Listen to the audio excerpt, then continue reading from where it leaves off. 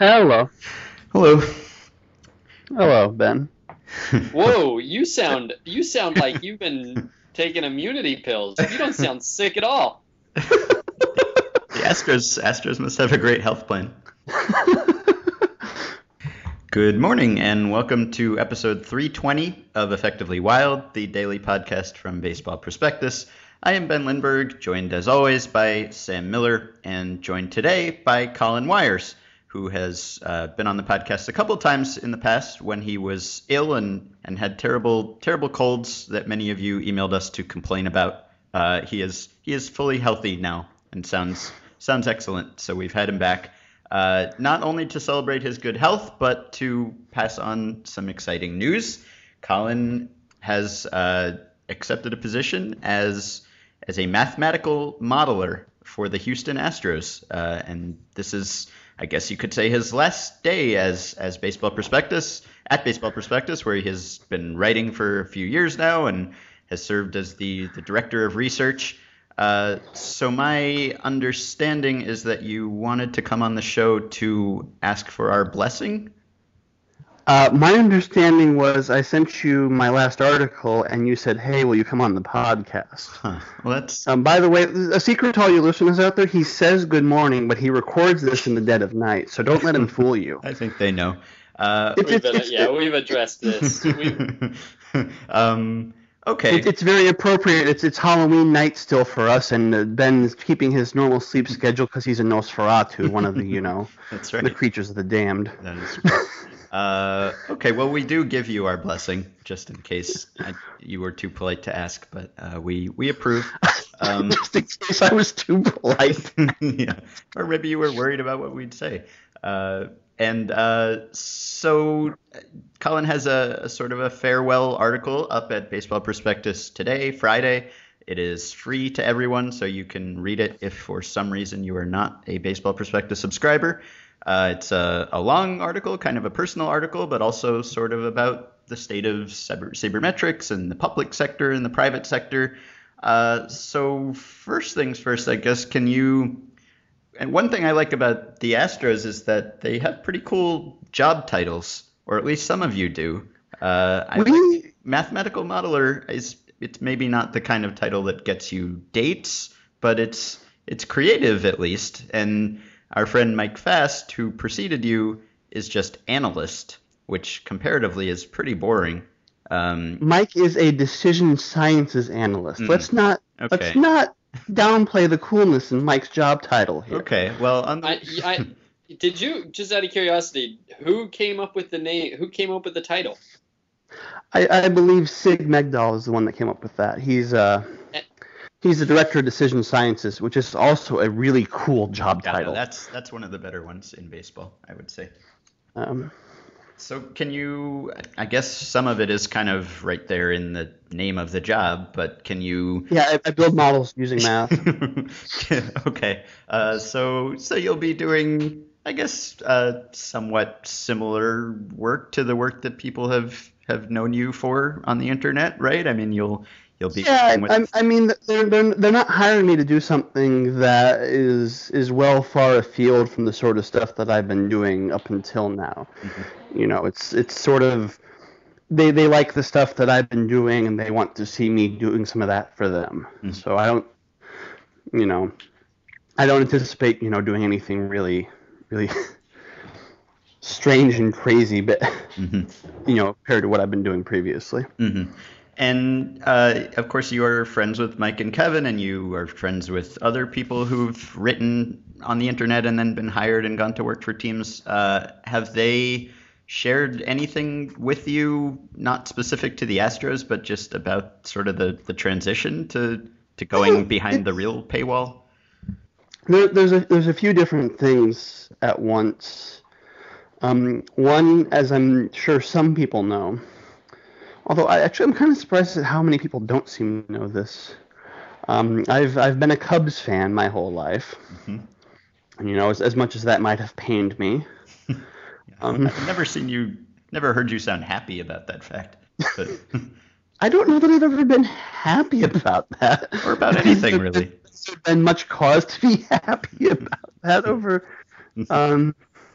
But it's one of those things where it's something you have to let go when you take a job like this. You're not rooting for someone else's baseball team to win. You want to win those games. Mm-hmm.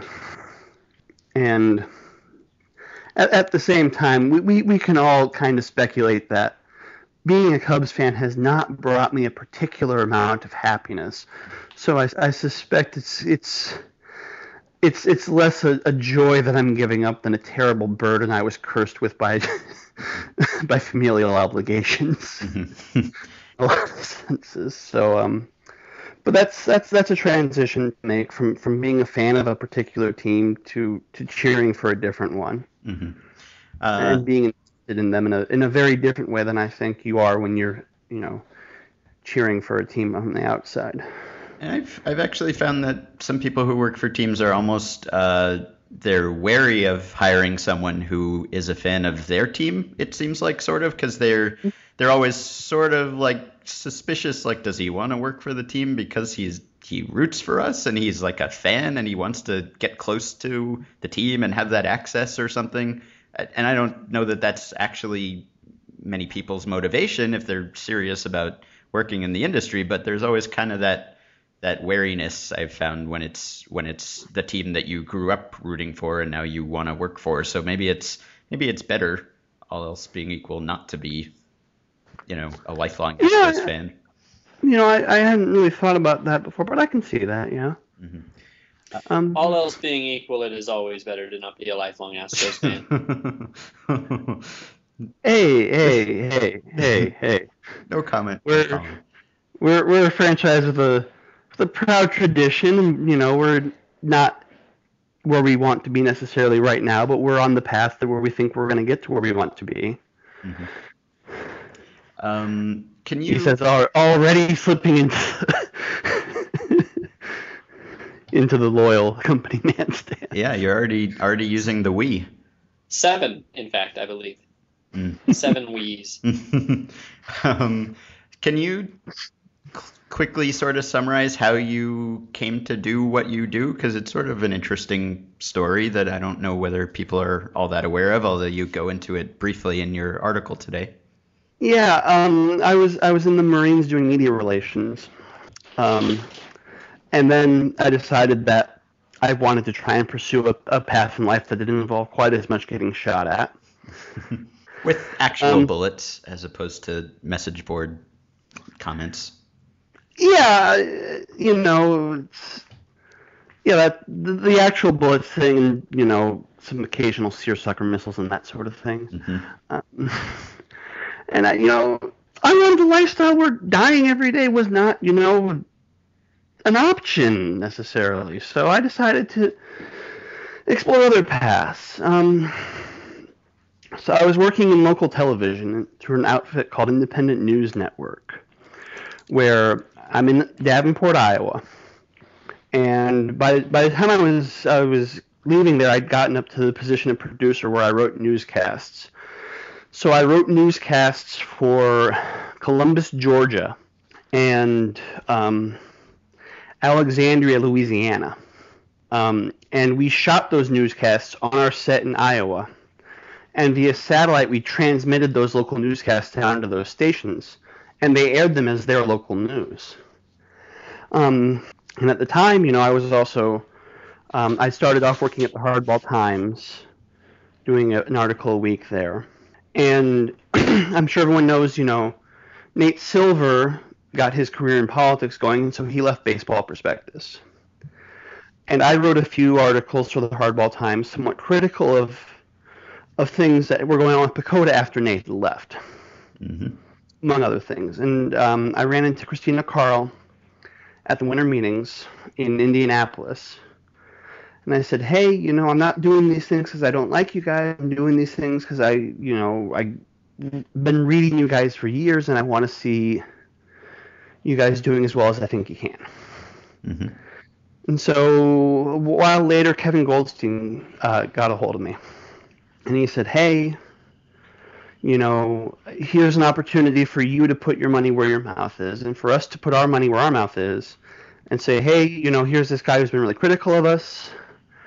we're giving him a chance to fix the things he's complaining about. Mm-hmm. And so I wrote an article a week, and I was also doing database support requests for authors. And I was doing some work on a defensive metric, which is an entirely different story. And so we got to the point where I was working part-time and holding down a day job. And we were getting into the off season, and there was a lot of work that needed to be done to get the website ready for next year and to have Pacoda up and running for the book and all these other things. And Dave Pease asked me, hey, can you handle this? And I told him, I can't really do these things you're asking me to do and hold down a full-time job at the same time. And he goes, well, then, but you can do these things. Given, a full-time chance to do them, I'm like, yeah, I can do these things. Mm-hmm. And, Dave offered me a full-time position with Baseball Prospectus, and I've been here ever since. And that's when you found out that I email you stat requests 10 times a day, and you regretted all of your life choices up to that point. You're supposed to email them, Ben, but you really instant message them. I also do that. Colin, what was your first... My favorite Ben Lindbergh story is I'm getting an instant message from him about, I don't even remember what it was about. And I go, well, give me a minute to look this up. And you go, I have about 10 of those minutes. I'm like, what do you mean? It's the middle of the day. You're not even up at this time normally. And he goes, I'm in the makeup chair getting ready to go on MLB Network. And they're going to ask me about this. And I'm like, Are you serious? You're IMing me from the makeup chair at the TV studio asking me for stats. Yeah. Yes, I think I was asking you about reliever usage or strikeout rate or something, and I don't even know why I had my computer with me, but something hard. It wasn't like an easy question. Yeah, sometimes Brian Kenny calls an audible at the last second, and you have to get out your computer and instant message Colin. Sam, what were you just asking? Colin, I wanted to know, what's the first thing you ever wrote that had a byline? Like, what was the first topic that you ever wrote on that you felt strongly enough to, like, put your real name over and publish on a real site? Like, in general? Or for BP? No, for baseball. I was doing fan posts for a Cubs blog. The SB Nation Cubs blog, Bleed Cubby Blue. I think I wrote a really long post about why I hated Ryan Theriot. Wow. Yeah, it's. I would not write that piece again. As much as I might not like Ryan Theriot much as a baseball player. And you talk a lot in your farewell post about how to get a job. How to sort of move up in the baseball world, and if you want to get a baseball job, how to do it. If you want to be a baseball writer, what to do. Sorts of advice along those lines, and I had a few questions because you made it, and one of them is, when you were going along this path that you were taking that ultimately ended up in a front office, or whatever it is that you are you in a front office? Yeah. Okay. Where else would he be? I don't know. It seems like a lot of people, like Kevin is in a front office, but he doesn't go into the front office very often, for instance. But yeah, you're in a front office. Kevin's job is different from mine in that he's out a lot. Even if he was based out of Houston, he's in a position where he's traveling a lot to check up on players, to see players. Yeah, and you won't be doing that. You're in the front office. So at any point in the last 10 years, when you were doing these things you were doing, writing the things you were doing, learning new skills, etc., were you thinking, like, this will make me a stronger candidate, this will make me more useful to a team? Was that, like, kind of a goal? Did it like sort of drive any of the decisions you made, or was it just sort of a situation where the things that interested you happened to align with the things that would interest a team, and it was sort of an afterthought that it would lead here? There's very few things I've done in my career that I think ever were targeted towards, hey, baseball teams, I think I'm a good candidate. it largely grew out of just having questions about baseball that I wanted to answer. But at the same time, there's some things that I did that I think were kind of key towards getting this kind of a position, or getting the kind of position that I had with BP before this. And that's particularly in the ability to write computer programs, or at least SQL queries, which are, technically computer programs, as opposed to just having the ability to, do analysis on data that somebody else goes and fetches for me. And, that's one thing that I see a lot of people trying to do, certainly. There's a Google group for baseball SQL people to learn from each other and share code with each other.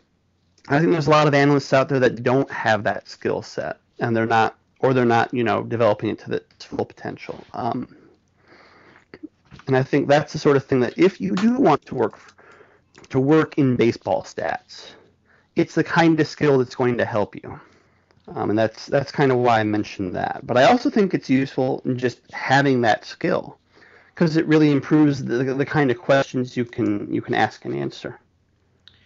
And another thing that you talk about a lot in that article is sort of the brain drain of people analysts flowing from the internet into front offices, and then no longer being able to write anything. And I am part of the problem, not the solution.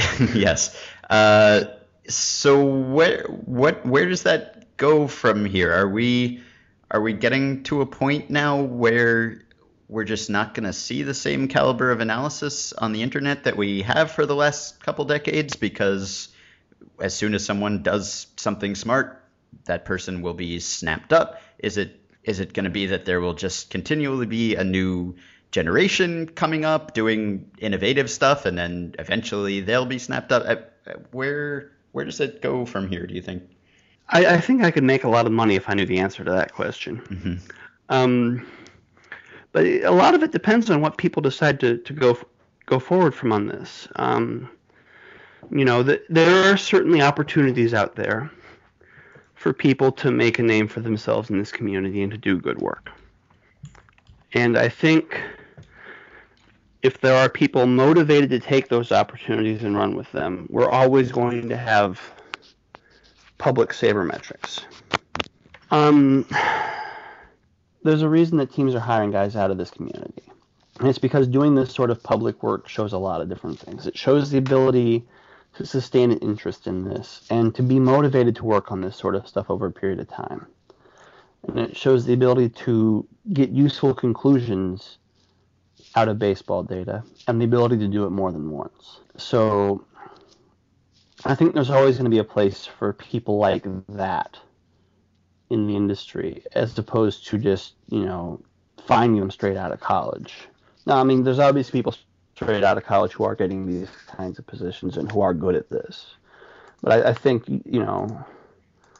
if there are people willing to put in the work and the hours, and to do this sort of thing, they'll always find a place for them. It's a question of, are people interested in this? Let's be honest. There were people interested in this when you had to mimeograph your own newsletter to get your stuff out. Mm-hmm. And it's all the barriers to entry are a lot lower, because it's a lot easier to get a computer that can do this kind of analysis. It's a lot easier to find data. It's a lot easier to find people to talk to about what to do with this data. And it's a lot easier to find places to publish your analysis once you've done it. For that reason, I never worry about the brain drain. I always feel like, anybody who leaves is there's a lot of people striving to do this stuff and who are building on other people's work. And no offense to Colin, but there will be other, great minds who will replace you, and we will still get good research in the public sphere. I always wonder whether it's the other way, though. Like if I keep waiting for, one of you guys who leaves to be the last kind of guy I've heard of to get hired, because it feels like we're getting to the point where the baseball knowledge maybe is less important than the sort of other things that you can bring. In fact, the baseball knowledge might be irrelevant, and I don't know if that's true. And I don't know that partly because I don't know what kind of work you're going to be doing, and maybe you don't know it yet, and maybe you will know it.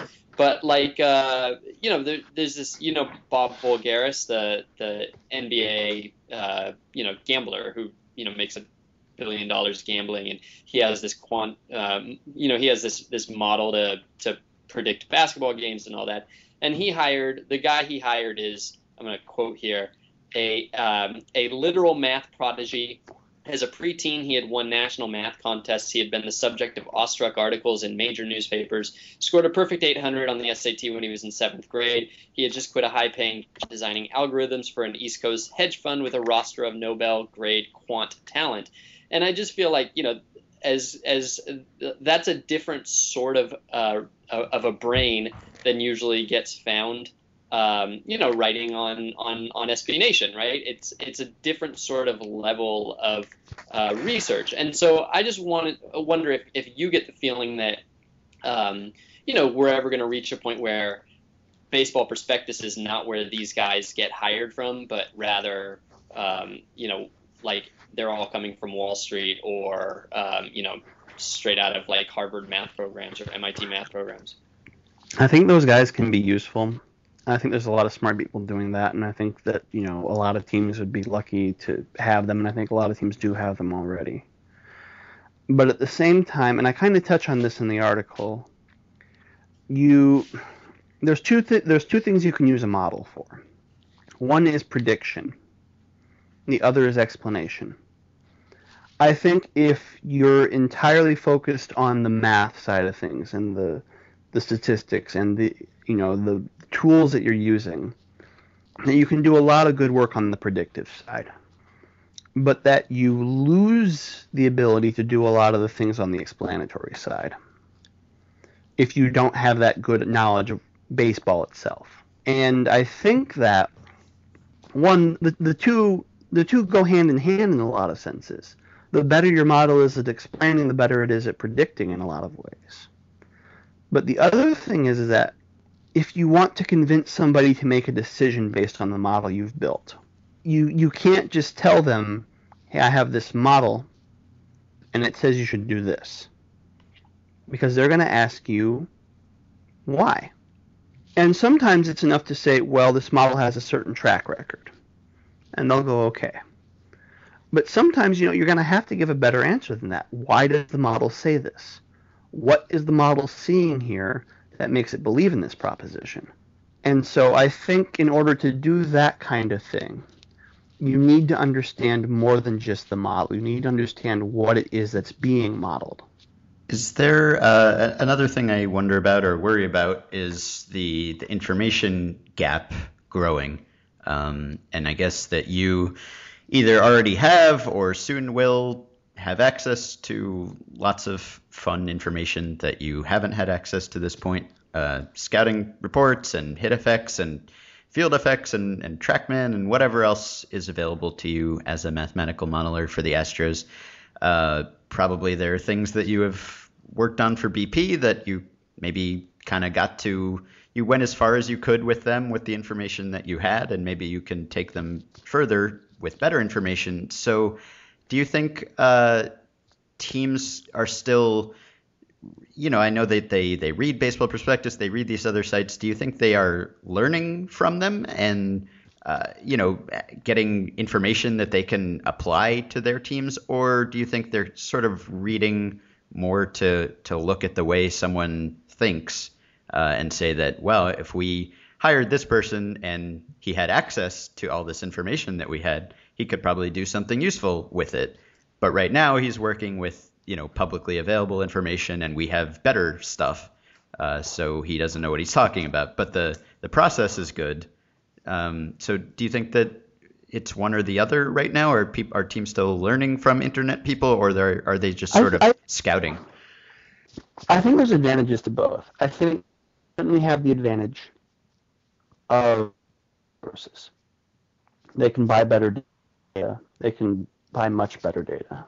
They have, data that you simply cannot get on the outside. Stuff like, what are your scouts thinking? What's the medicals look like? Stuff that, just is not available to the public. At the same time, even the team that has the people devoted to this sort of work, only a few, and they all bring their own specialties to the table. Let's take one specific example, not to pick on him too much, but you know who Alan Nathan is, right? Mm-hmm. Alan Nathan is a nuclear physicist, and he is even smarter than that label would make one think. Alan Nathan is as smart as he is kind and nice and generous. And if you ask Alan a question, he will do everything in his power to get you an answer. Yes. But there are very few people of Alan's caliber who knows the things Alan knows about the physics of the moving baseball. Mm-hmm. And there aren't 30 of them. So not every team has an Alan Nathan. But the sabermetric community as a whole has an Alan Nathan. And so if you look at the number of people and the diverse interests of the sabermetric community, there's always going to be people who are able to do things that, maybe a team out there is doing it, but all 30 teams may not have it yet. Mm-hmm. So I think you're always going to have teams reading the public work and finding things that they think they can use. I'm not gonna stop looking at websites just because I've got a cool new database. Mm-hmm. I think. But yeah, at the same time, teams do have resources and they do have smart guys, and they're going to come up with stuff that the public's not going to be able to come up with yet. So, there's advantages and disadvantages to both approaches. And the sort of the disconnect there is that teams can take advantage of both approaches in a way that the public can't. Because, y'all, or we all formerly, but y'all, you publish what you find out. So, it eventually gets to everybody. Mm-hmm. Everybody that wants it, at least. Right. So, are you like the other Astros people from BP? Will you be maintaining some sort of online presence? I don't really know yet how that's. I'm sure I'm going to be online a lot less. I think you've seen that before. Mm-hmm. It is nice that because a lot of teams hire writers and then they disappear and you never hear from them again. You might see them at a conference now and then, but otherwise they are as if they never existed. Whereas Mike and Kevin are still sort of on Twitter and leaving the occasional comment on baseball sites here and there, and certainly not giving anything away, but just sort of, still out there. So I hope that is the case with you, because I'm sure if you really need to know how I think the next Captain America movie turned out, I'm sure at some point that information is going to trickle out. I don't think the Astros have a compelling baseball need to keep that sort of knowledge under wraps. Yeah, well, I look forward to continuing to send you links to things that I know will make you mad. Because I'm sure that will not change. Ben, there is a function in Gmail just to block people. There is. Don't think I don't know where it is. Yeah, and I might continue sending you stat requests just out of habit. You can just ignore them. But it'll be sad for me. It's been a pleasure working with you over the past few years at BP, and you've made both of us look smarter on occasion when we've asked you for information and you've provided it. So thank you for all of that and all of the stuff that you've written. And it's rare to find someone who has the skills that you have and also can put a sentence together. So that's been a pleasure for me as an editor also. So what actually happens is that I have a bunch of chicken scratch out and send it. Somehow it magically turns into English. Well, I've never let that on before. But since we're ruining the magic here, we might as well just fill that one out. All right. Well, you're a good fighter, Wires, and I hate to lose you, as General Riken said to Han Solo. So we are. You're gonna give me a Star Wars reference and off. This is too perfect. Yeah, I feel like Star Wars isn't nerdy enough for you, probably. Too mainstream. So it's that mainstream sci-fi that all the like. It's not the hipster sci-fi that I'm into, like Babylon 5. right. And I'm going to let everyone in on a secret. There is no hidden Babylon 5 reference in this last. That was... Now the title is completely taken from Babylon 5, but it's not hidden. It's right there up top. There's no Yes Minister quotes. There's no. I didn't do any pop culture references in the article. Well, there is in Babylon 5 reference. Why am I lying to everybody? Of course there is. You should all go to baseballprospectus.com, read Colin's article. We wish you the best with the Astros, and we're done for the week. So thanks for listening. Send us emails for next week because we're going to need them to get through days without baseball at podcast@baseballprospectus.com. Rate and review us and subscribe to us on iTunes. It's very easy and quick to do those things. And join our Facebook group at facebook.com/groups/effectivelywild. And we'll be back on Monday. And he is with us to talk about some news. Colin is... we lost Colin. That is exactly what the news is. Yeah, that's true.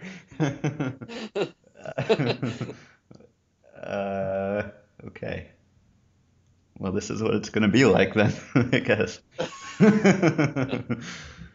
We lost you. Hello? We lost you. I have no idea what happened. A metaphor happened. Oh.